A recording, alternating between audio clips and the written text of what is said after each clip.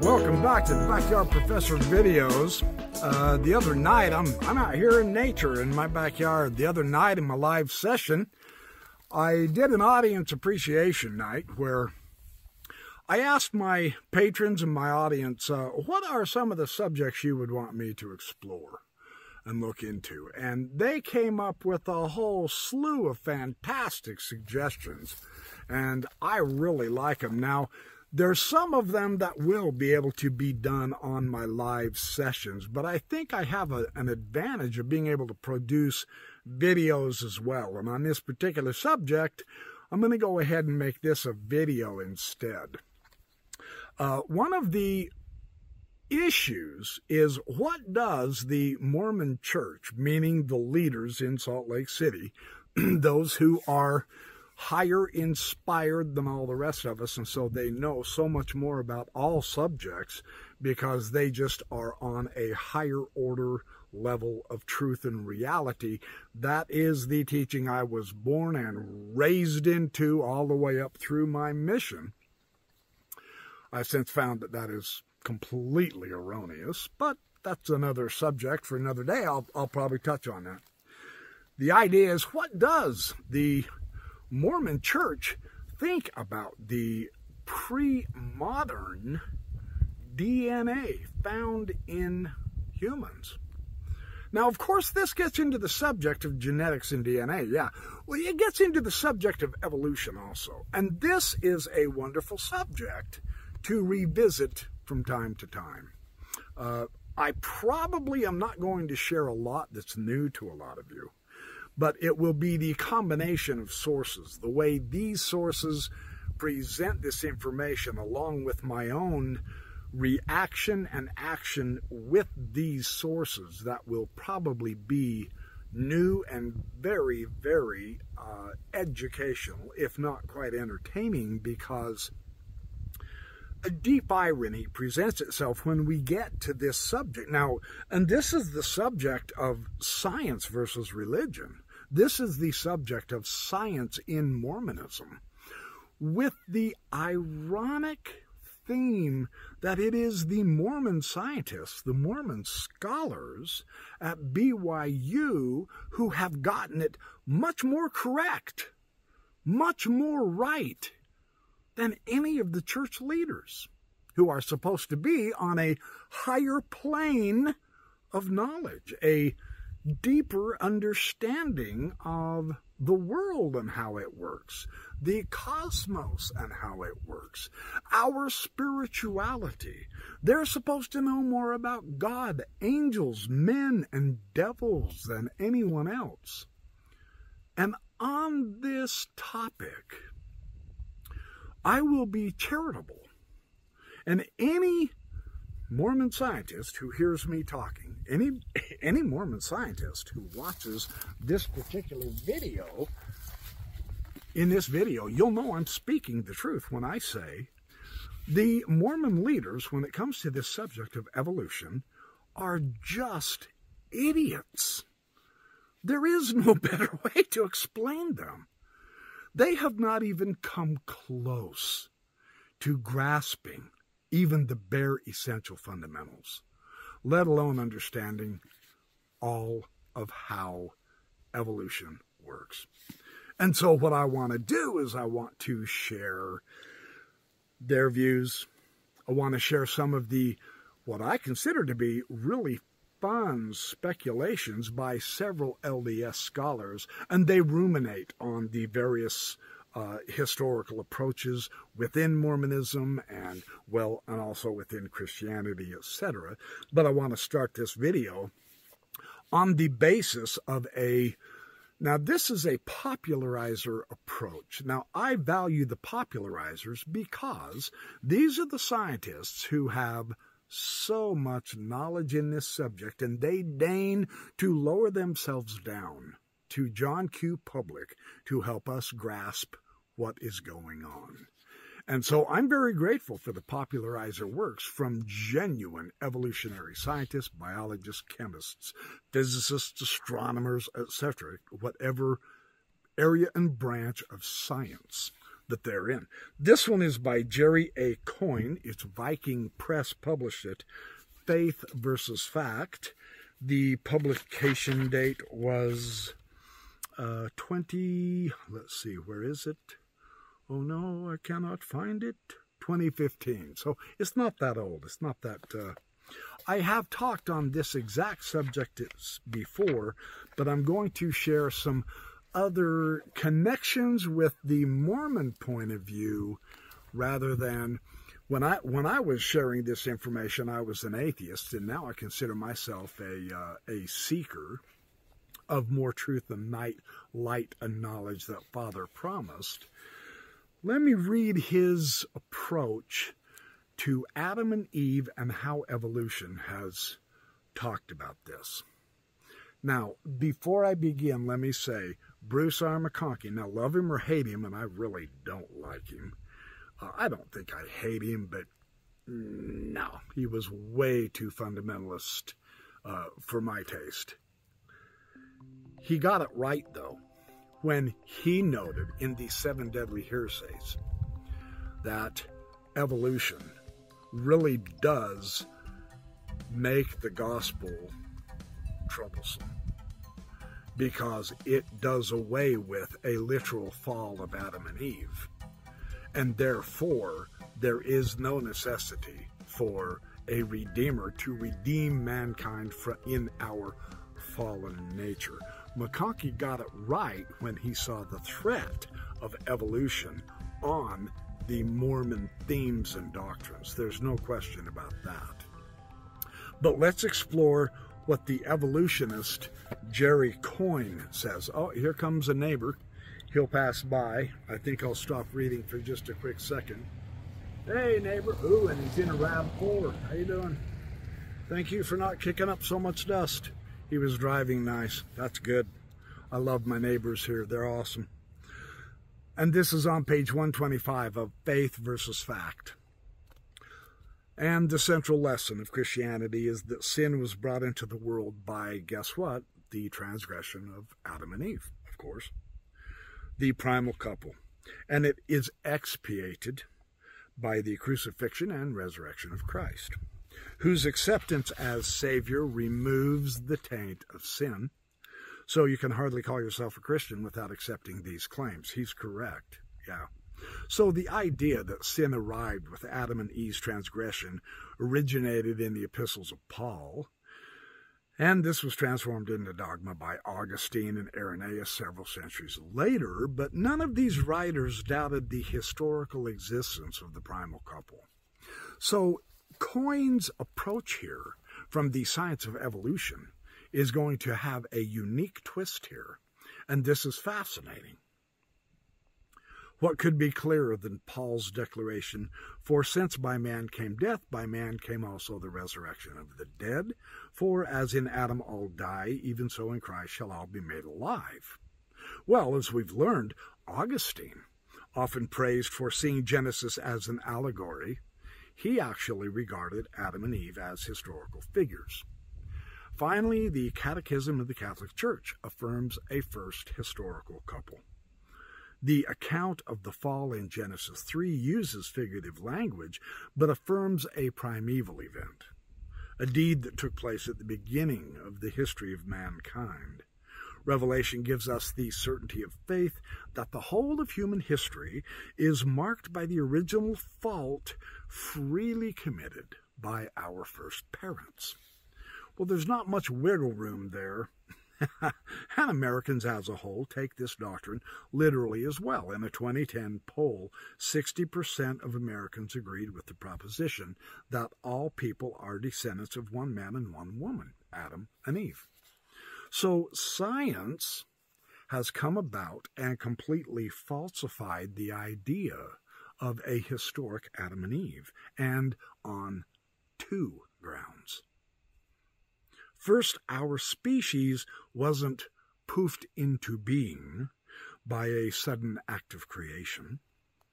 We know beyond reasonable doubt that we evolved from a common ancestor with modern chimps, an ancestor living around 6 million years ago. And modern human traits, which include our brain and genetically determined behaviors, evolved gradually. Further, there were many species of proto-humans, these are also called hominins, that branched off. And in the branching off, they died out before the ancestors of our own species remained as the last branch. As many as 4 or 5 species of human-like primates may have lived at the same time. Very interesting here. Now we begin to get a feel for the nuance of the actual evidence we have physically about human evolution. And it's not what we've been taught in church at all. Some of these extinct groups, like the Neanderthals, had culture and big brains, and were modern humans in all but name. Theologians then are forced to square the sudden incursion of sin with the gradual evolution of humans from earlier primates. More importantly, evolutionary geneticists now know that the human population could never have been as small as 2 people, 2 individuals, much less the 8 who rode out the flood on Noah's Ark. Since sequencing of human genomes became possible on a large scale, and this just within my lifetime, this is very remarkable. We can now back-calculate from the observed genetic diversity in our own species to find out roughly when different forms of human genes diverged from one another, and how many forms of a given gene existed at a given time. This is a really important thing here. I had never looked at it this way. Because each human has 2 copies of each gene, this gives us a minimum estimate of how many humans existed at a given time. We've also been able to use genes to trace the path of ancient human populations as they spread from Africa throughout the world. The genetic evidence tells us several things. First, the genes in all modern humans diverged from one another a long time ago, long before 6,000 to 10,000 years estimated from Scripture. We can, for example, trace all the Y chromosomes of existing males back to a single man who lived between 120,000 and 340,000 years ago. This individual is also called Y chromosome Adam. That's a bit misleading, to be sure, because although all the Y chromosomes of modern humans descend from this one individual, the rest of our genome descends from a multitude of different ancestors who lived at various times. And these times range from 10,000 to about 4 million years ago. Wow! Our genome testifies to literally hundreds of Adams and Eves who lived at different times, a result of the fact that different parts of our own DNA were inherited differently based on the vagaries of reproduction and the random division of genes when sperm and eggs are formed. So the observations that different parts of our genomes have different ages, some going back millions of years, and that they come from different ancestors, well, this information completely dispelled the biblical data of human origins and the idea that all of our DNA are bequeathed to us from just a single primal couple. So the evidence is even stronger, Coyne notes, for we can also back calculate from DNA sequences the size of human populations at different times in the past. And we know that when our ancestors left Africa between 100,000 and 60,000 years ago to colonize the world, the size of the migrating group dropped to a minimum of 2,250 individuals, and that's an underestimate. The population that remained in Africa stayed larger, and their minimum is about 10,000 people. So the total number of ancestors of modern humans then was not 2, but over 12,000 individuals. This is a very strong scientific refutation of the Adam and Eve scenario. And it puts Christians in a tight spot, and I would add Mormons. If there were no Adam and Eve, then whence original sin? There's the crux right there, isn't it? Yeah, truly. And if there was no original sin transmitted to Adam's descendants, then, of course, Jesus' crucifixion and resurrection expiated nothing. It was a solution without a problem. In other words, Jesus died for a metaphor. And finally, on page 130 and 131, I want to end with this from Coyne and get into another source. The most sophisticated attempt to reconcile Adam and Eve with the data of genetics is from the biblical scholar Peter Enns. Now, he's an evangelical Christian. He's accepting that the Bible was a historical document assembled by humans and yet inspired by God. Enns simply sees Genesis as a metaphor for the creation of the Israelite nation. But he accepts a literal crucifixion and resurrection, as well as their redemptive effects. As for Paul's absolute conviction that Adam and Eve existed, Enns hypothesizes that Paul was simply casting about for an Old Testament explanation for the decline of humanity that arrived with sin. As Enns argues, one can believe that Paul is correct theologically and historically about the problem of sin and death, and the solution that God provides in Christ, without also needing to believe that his assumptions about human origins are accurate. The need for a Savior does not require a historical Adam. While that may appeal to more liberal sentiments, it's still a made-up reconciliation that faces big theological problems, as you could probably tell, right? Yeah. So if sin is merely our evolutionary tendency to be greedy or aggressive or xenophobic, then God, who either foresaw or else he directed evolution, becomes responsible for sin. See, that's unpalatable to theists who believe that sin results from our own free choice. Yeah, so the theologians have not helped solve this problem, in other words, is what has happened. And Paul, as well as many other famous theologians, is seen as wrong in some of his beliefs, but right about other of his beliefs. And now we get into the problem of cherry picking. Yeah. This becomes obvious when Enns argues that Paul's handling of Adam is appropriating an ancient story in order to address pressing concerns of the moment. Well, that has no bearing whatever on the truth of the gospel. But it surely does. For the truth of the gospel, presumably the divinity, the crucifixion, and resurrection of Jesus, is supported by precisely the same kind of evidence that once buttressed Adam and Eve. On what basis can we reject one story and yet accept the other one?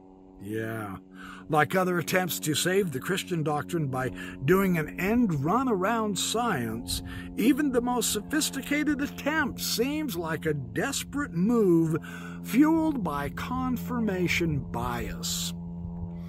Now I have another source that this is a fantastic approach against the Christian view, but now we bring in the Mormon view, which is just Christianity on steroids. The Mormons have the same problem. They just have a little bit of a unique way to supposedly circumvent this issue. In the text by Trent D. Stephens and D. Jeffrey Meldrum, Evolution and Mormonism, A Quest for Understanding, this was one of the better attempts at coming to grips with this theme of Mormonism and the obvious battle that it has with evolution, which battle is mostly from the church leaders' points of view. The Mormon scientists, even at the beginning of the establishment of the Brigham Young University Academy and the Brigham Young University, it was not argued against by the scientists. It was always the church leaders who seemed to have the issue with evolution. And I want to share, this is in their introduction, page XVI and XVII, where they're talking about, in one of only two official First Presidency statements concerning the origin of Adam, President Joseph F. Smith and his counselor stated in November 1909, the Church declares man to be the direct and lineal offspring of deity. Man is a child of God, formed in the divine image and endowed with divine attributes. This statement, which remains the official church position, is reprinted in this book's appendix. This statement has been interpreted by some members of the church to mean that it is our physical bodies, as well as our spirit bodies, that are the lineal offspring of deity. Well, because the 1909 First Presidency statement stimulated several high priest quorums to wonder, that's so typical, isn't it? In just what manner did the mortal bodies of Adam and Eve come into existence on this earth, then? See an editorial in the Improvement Era entitled Priesthood Quorum's Table addressed the issue in April 1910. Whether the mortal bodies of man evolved in natural processes to present perfection. Through the direction and power of God, it stated, whether the first parents of our generation, Adam and Eve, were transplanted from another sphere with immortal tabernacles, whether they were born here in mortality, or as other mortals have been, are questions not fully answered in the revealed Word of God. The entire editorial is also reprinted in this appendix so that we can see the full context of it.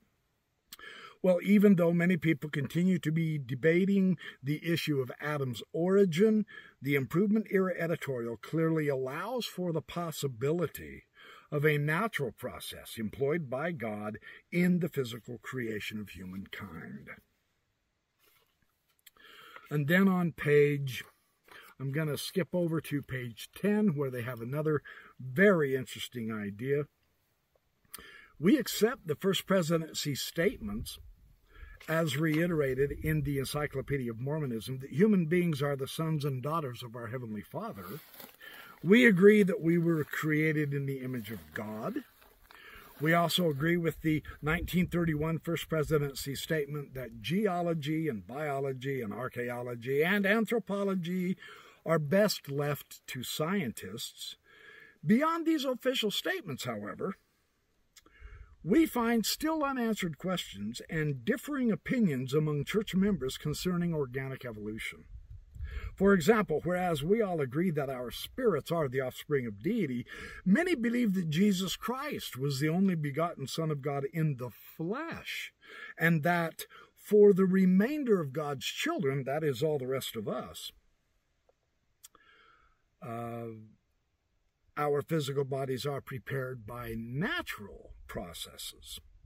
However, others insist that the natural body is also the direct offspring, or what they term a special creation of deity. Some Mormons propose that the natural body could have been prepared through the processes of evolution. Others insist that the church opposes the theory of evolution, period. No other question asked, right? Although there's never been an official statement to that effect. Most of the statements that have been made concerning human origins, well, these have been the forms of opinions and personal interpretations of scriptures, of course. and only rarely have official statements been made by the first presidency defining the position of the church. And I believe that's kind of problematic, because they love to present the image that they know so much more than all the rest of us because of their special influence with the creator of the universe. So you would think that they would be able to have better answers than all the rest of us.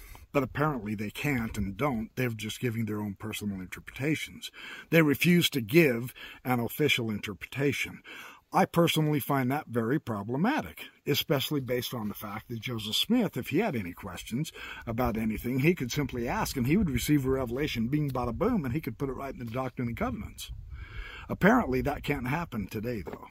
Jesus has stopped talking, and one has to wonder why. Now, this is one of the more remarkable things. Oh, I got to get off this rock. This rock is so uncomfortable. This is one of the most remarkable ideas that I have never heard of this until I read this book. And so I'm really anxious to share it with you. It's on page 11 and 12 of this book, Evolution of Mormonism, by Stephens and Meldrum. Richard T. Wooten spent much of his career as a social scientist dealing with the issues of science and religion. As part of his research, he conducted 2 major surveys in 1955 and 1992. And he solicits response to a number of questions regarding science and religion from Utah-born or Utah-educated LDS scientists. Dr. Wooten concluded his study by stating that Mormonism was in a class by itself as a science-supportive religion. Now, this is what caught my attention. You wouldn't have expected that, would you? Let's see what he found. The results of the 1992 study of scientist graduates of Utah universities confirmed every part of the 1955 study. The Utah Mormon culture is still the most highly productive of scientists, first place among the states, leading by 21% the second place. The second place state was Idaho, which also is the second largest LDS population. The LDS scientists responding to Dr. Wooten's survey cited many distinctive religious doctrines which encourage mental development. They showed that it produced the kind of value system, the family solidity, and healthy living style that are known to facilitate achievement. Of the 65% responding to the survey, now that's a big response, so that was nice. Approximately 1,400 scientists, 282 of whom were biologists, 83% of them had no difficulty harmonizing religion and science, and an additional 15% believed the two could be at least partially harmonized. In responding to the survey statement that man's body did not evolve in any fashion from simpler species and is not biologically related to them, only one biologist out of 282 of them agreed. Dr. Wooten continued, while most Utah biologists are strong Mormons, we found almost none who believe in special creation as against evolution. The LDS scientists who supported the notion of a special creation, 12% of the total surveyed, were engineers, and others whose fields have almost nothing to do with knowledge of the facts supporting evolution. So Dr. Wooten stated, we suppose that almost everyone learns to reason well in his or her own field, but some seem to slight the rules of reason when forming opinions about conclusions in someone else's field. The belief among active LDS scientists that evolution was apparently God's method of creating species was close to 100% true of those in the fields that study the earth and its creatures. It was also true of many Mormon scientists, no matter what their field of studies. Now that's quite remarkable, and that is an astonishing anomaly when we're able to see and compare the difference between Mormon-educated scientists and the supposed Holy Ghost-inspired church leaders, who are nowhere near this conclusion. something's wrong in Mormonism when it comes to putative inspiration from the Holy Ghost. It's not telling the Mormon scientists the same thing that it's telling the Mormon leaders. You kind of have to ask why, don't you? I certainly do. After exploring several of the evolutionary evidences that they have found in the science of biology, they say on page 30 that the data overwhelmingly indicate that humans are not unique, but we actually are related to the other animals. In fact, this similarity is so close that at the cellular level and below, humans are largely indistinguishable from other mammals. That's how closely related we are. There is no scientific evidence supporting the notion that humans are physically unique. In spite of these data, many people continue to claim, in the name of religion, that humans are physically unique. As Brother Eyring pointed out, some members' determination to employ indefensible and unsound arguments to defend what they incorrectly believe to be church positions is not helpful to the church. Indeed, I would propose the leaders are the biggest problem. Eyring didn't dare say that because he was employed by the church. But I'm not, so I don't have to worry about my paycheck, right? In defeat, it may be mistakenly supposed that the gospel is at fault. No, I'm not faulting the gospel. I'm faulting the claims of the Mormon leaders who say we know, when in fact they keep spouting false information on this subject of science versus religion. The really weird thing is, this is what caught me off guard as an apologist.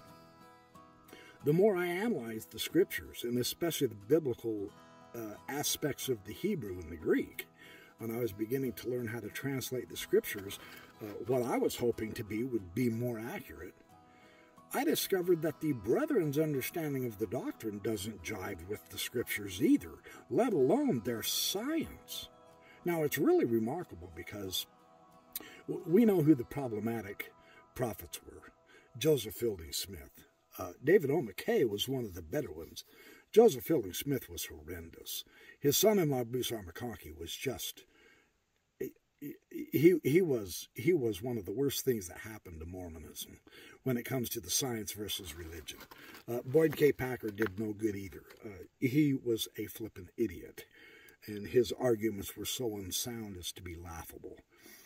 Dallin Oaks, who should know better now. The interesting thing is the current prophet, Russell Nelson. He has not come out on this subject of evolution much at all that I'm aware of. Now, I'm willing to be corrected, but he was a heart surgeon. He knows the science. There can be no question. Russell Nelson, the current prophet, he knows the science. He knows evolution has occurred and continues to do so. He understands that. My suspicion is that's why he is so silent on it, because the literal interpretation of the scripture, which pretty much all of his former colleagues, the former prophets before him, stuck with. That is where the problem, that's where the friction lies, is this literal aspect of taking these ancient Hebrews who didn't even know cells existed. They knew no biological information whatsoever, and yet they were pontificating on things that they could not possibly have understood, and now we moderns are taking their rather pre-scientific view literally, and it really does cause some friction. That is one reason why I really like Stephen's and Meldrum's book on evolution and Mormonism, because they're bringing out some potential possibilities, but they're also showing where the problem lies. And on page 56, they really hit the nail on the head. In 1998, Joseph Fielding McConkie, a professor of religion at BYU and son of Bruce R. McConkie, published a book entitled Straightforward Answers to Tough Gospel Questions. One chapter of the book addressed issues of science and religion. So, Brother McConkie stated that there are irreconcilable differences between the theory of organic evolution and the doctrine of the fall. Now, in this, he is correct. He really did get that part right. There really are irreconcilable differences. He said that the theory of evolution, and even if we go to the ground of theistic evolution, that is, God uses evolution as his way of creation, they call this theistic evolution, is at odds both with Scripture and with an official declaration of the first presidency on the origin of man.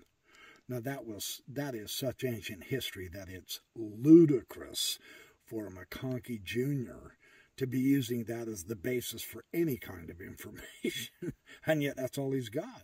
Because the leaders have been very, very silent on this issue for the most part. Some of the individuals have spoken out a little bit, but as an official church, nope, not going to touch it with a 200-foot pole. Not this one. Well, Brother McConkie's book embraces a literal interpretation of the creation, which includes concepts of a young earth, a paradisical creation, and no death before the fall. It is clear that the official declarations of the first presidency on the origin of humankind, let alone on evolution generally, are extremely circumspect. Oh, I should say so. So circumspect as to be totally useless, is my view. And it's limited primarily to the spiritual heritage of mankind and the authorship of creation.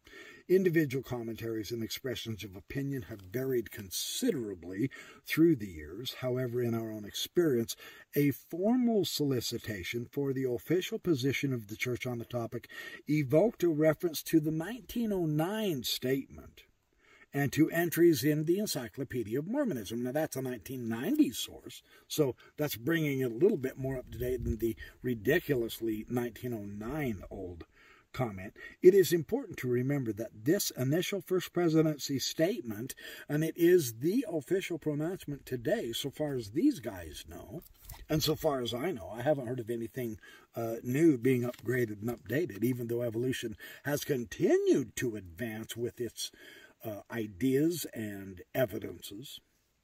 It's stronger now than it's ever been, man. It is breathtaking. So, this official pronouncement today declares man to be the direct and lineal offspring of deity.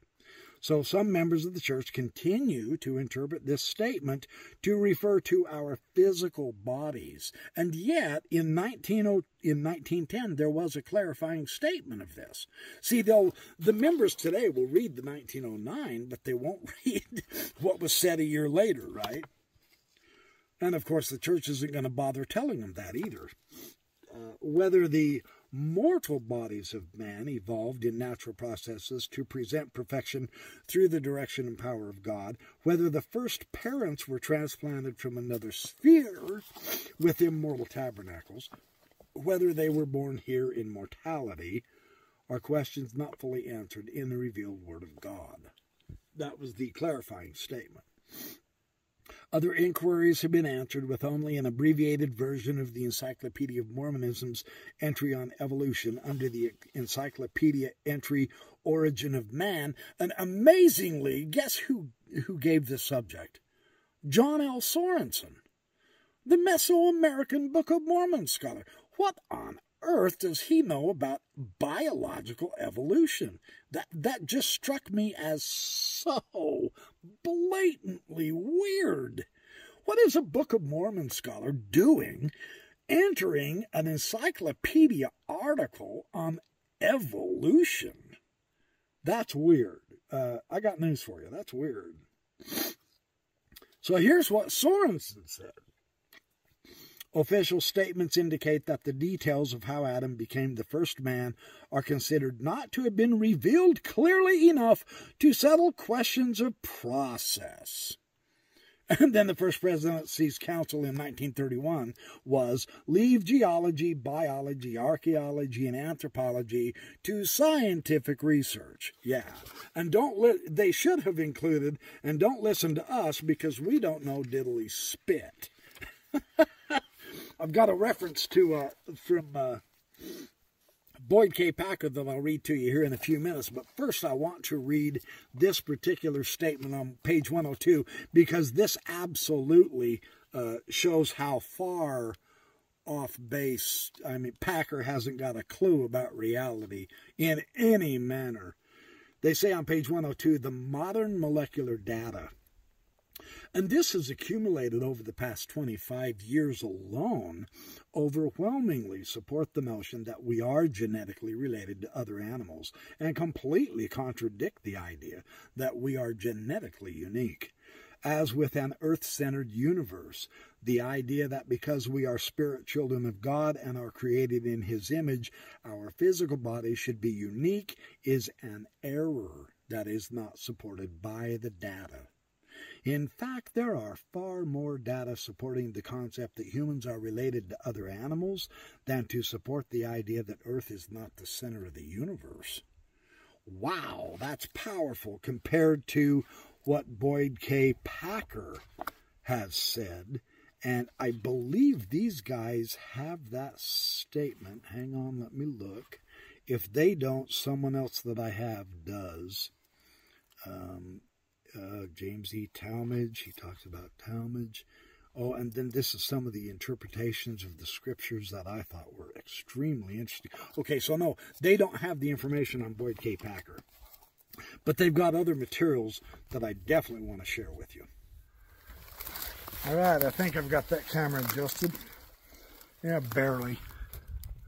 Oh, well. You don't want to look at my ugly mug anyway. You want to see the beautiful scenery behind me, right? Stephens and Meldrum, on another page, this is page 109.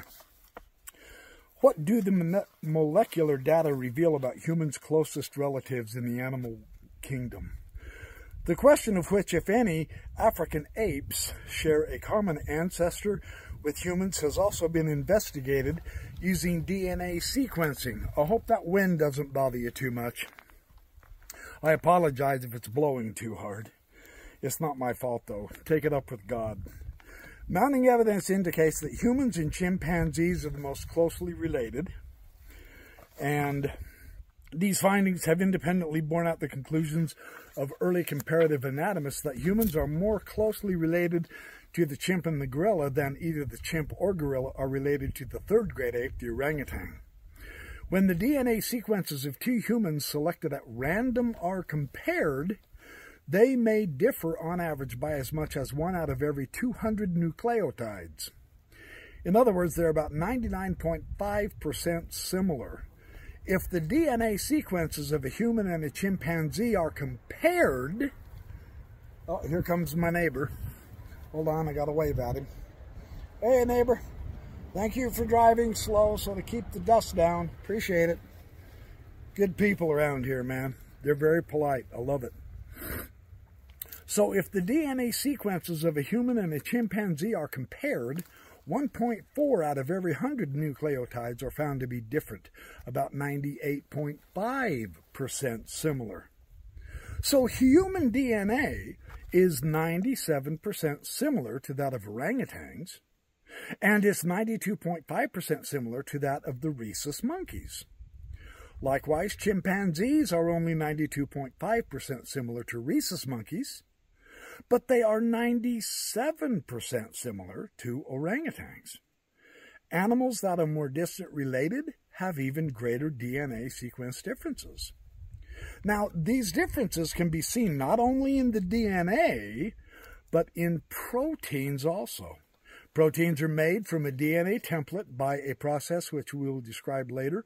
Because of this relationship, amino acids, they are carbon-containing acids that have an amine group, NH2, and a side group, ranges from a single hydrogen atom to larger, more complex group of atoms. The sequences in proteins, what they're trying to get to, can be used for comparisons across species. And that's why this is so important. we can compare the human protein cytochrome C amino acid sequence to that of any other plant or animal. Understand this. We find that all 100 amino acids in human cytochrome C are identical to those of the chimpanzee. 99% are identical to those of monkeys. 90% to those of a dog. 88% to a horse. 85% to a chicken. 83% to a snake. 82% to a frog. 79% to a fish. 72% to a fly. 57% to wheat. And 52% to yeast. Now, the point of this list, it could go on, confirming the validity of the hypothesis that more closely related plants and animals have more closely related amino acid sequences, and that more distantly related plants and animals have less similar sequences. So even though there are up to 50% differences in amino acid sequences in cytochrome C, the cytochromes from one plant or animal can substitute for those of another. We are also interrelated not only to all of the animals on this planet, but all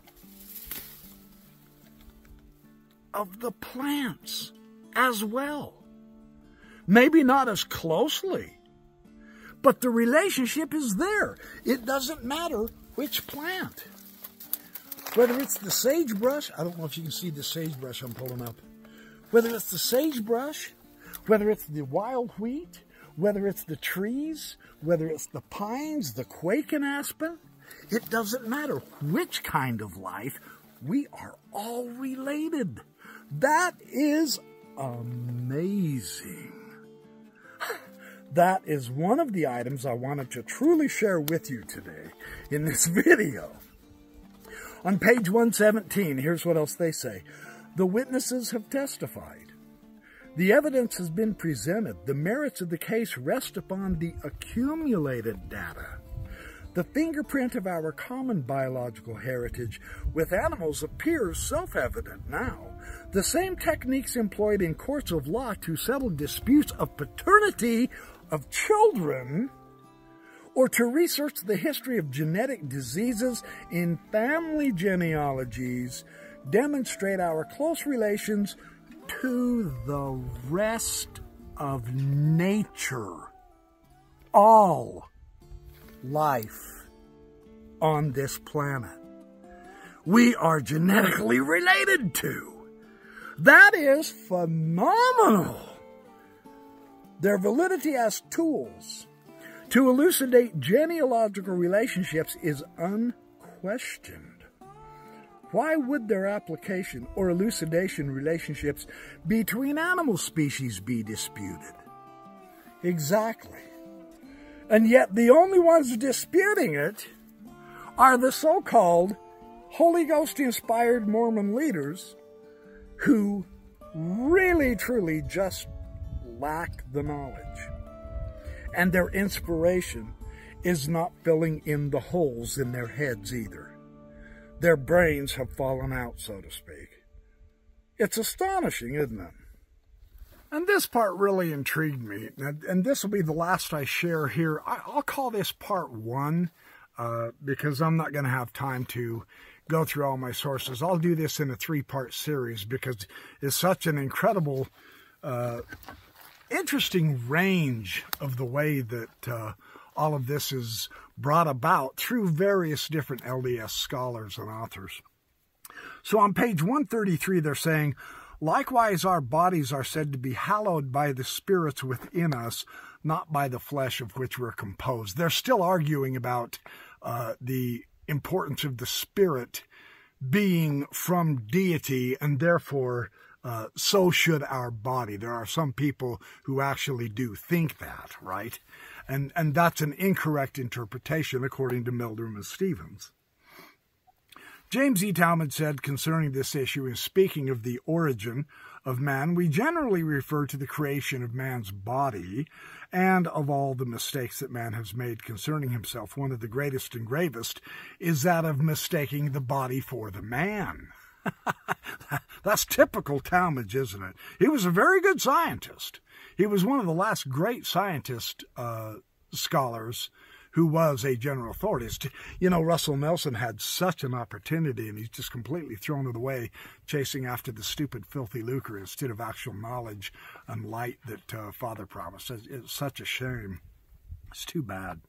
The body is not more truly the whole man than is the coat, the body. Even though we are the spirit children of God, there's no reason to believe that our physical bodies are any more than a temple made of stone. Many church members believe that because we are the spirit children of God, there must be something distinctive, something, let's say, special about our physical bodies as well. And we kind of get the idea here. The thought seems to be, how can the spirit children of God dwell in bodies descended from beasts? You know, oh, that's a horrible idea. The horror. And yet that's what it is. That's fascinating, isn't it? Several ideas have been advanced as to the supernatural origin of our physical bodies. The most common one among the LDS people are that Adam and Eve were resurrected beings and they were transplanted here from their celestial realms, or that they were our Heavenly Father and Heavenly Mother, or that they were physical children of our Heavenly Father and Mother, or that they were mortal beings transplanted by God from some other terrestrial planet. In other words, none of the church leaders have a clue. No one knows. No one has received a revelation. Apparently, Jesus isn't up on his evolution knowledge, and so he's not going to say anything about it to anybody else either. I mean, that seems to be the impression that we're getting here, isn't it? Jesus is completely silent. None of these ideas is supported by official pronunciation. So what? Every time they officially pronounce something, they have to throw it away 50, 60 years later by another prophet who said the former guy was just giving us his opinion. So what good is an official pronunciation? Right? It's crazy how that works, isn't it? Some of these have been explicitly condemned by church leaders. Questions concerning Brigham's teaching on God and the Adam God and so on and so forth. See, they threw Brigham Young under the bus. Brigham Young claimed that was revealed to him by God himself, amazingly enough. But no, today's leaders know better, you know. What about all those tens of thousands of saints who also got the Holy Ghost testifying to them that Adam was their God and their father and the only father with whom they have to do? What about those testimonies? Oh, well, they were deceived. You see, that's where they can't go, but that's got to be the essence of the meaning of them throwing Brigham Young under the bus now, doesn't it? See how crazy Mormon leadership doctrine is?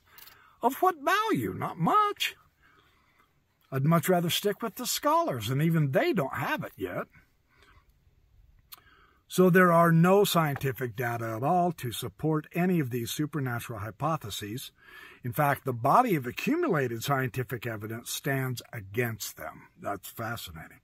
So if our physical bodies are in some way special, in that our ancestors' physical bodies came from some other plant or directly from God, then we could predict that the physical nature of our bodies should be in some way different from those of other life forms originating on this earth. So if we're aliens, we would have alien characteristics in our DNA, but we don't. All of our DNA matches the DNA sequencing and so on and so forth, the nucleotides of all the other types of life here on Earth, because we are all literally interrelated. Plants and animals and insects, bugs, ooh, yes, we're all genetically related because, like Alan Watts says, we did not come to this earth. Everything comes out of this earth. That's a very profound insight that he had, that he has shared. So, Anyway, so that's basically what I wanted to share. I'm not going to go into the rest of this. I'm not in a very comfortable spot. I'm trying to give you some real nice background to look at while you're listening to my voice. And so I'm going to do a part 2 as well on this. The basic theme that I am discovering through my own research is that the Mormon scholars, unfortunately for us, is they more or less give us the impression that they have to agree with the brethren. And the brethren are just, there's no way I'm going to accept anything they say on evolution. They just simply don't have their act together at all yet, even though they are supposed to be the more inspired, which is supposed to be able to turn out and help us out better. Now, the scholars are much more closer, but they still can't go too far. They cannot carry out the fullest implications of this science versus religion, of this evolution versus special creation, because it will go against some of the core doctrine. And that goes for Christianity too. Well, that's just the way it works at this point. After all, let's come to an understanding. What is core doctrine? It's just someone else's opinion of someone's ancient opinion that just happened to make it into Scripture. Isn't that crazy? That is wild how that works, isn't it? So, anyway, I'm going to close out for now. So be good, do well, have fun. Excuse me, what a way to end, sneezing. So, oh man, I didn't bring any, hoping I have snot blowing all over my face. I didn't bring any napkins, so I apologize if it's gross. I don't think so. I can see my reflection of myself on my screen. So anyway, boy, that's enough of that noise. That tells me I got to quit. So stay tuned for part 2. I will try to do another video.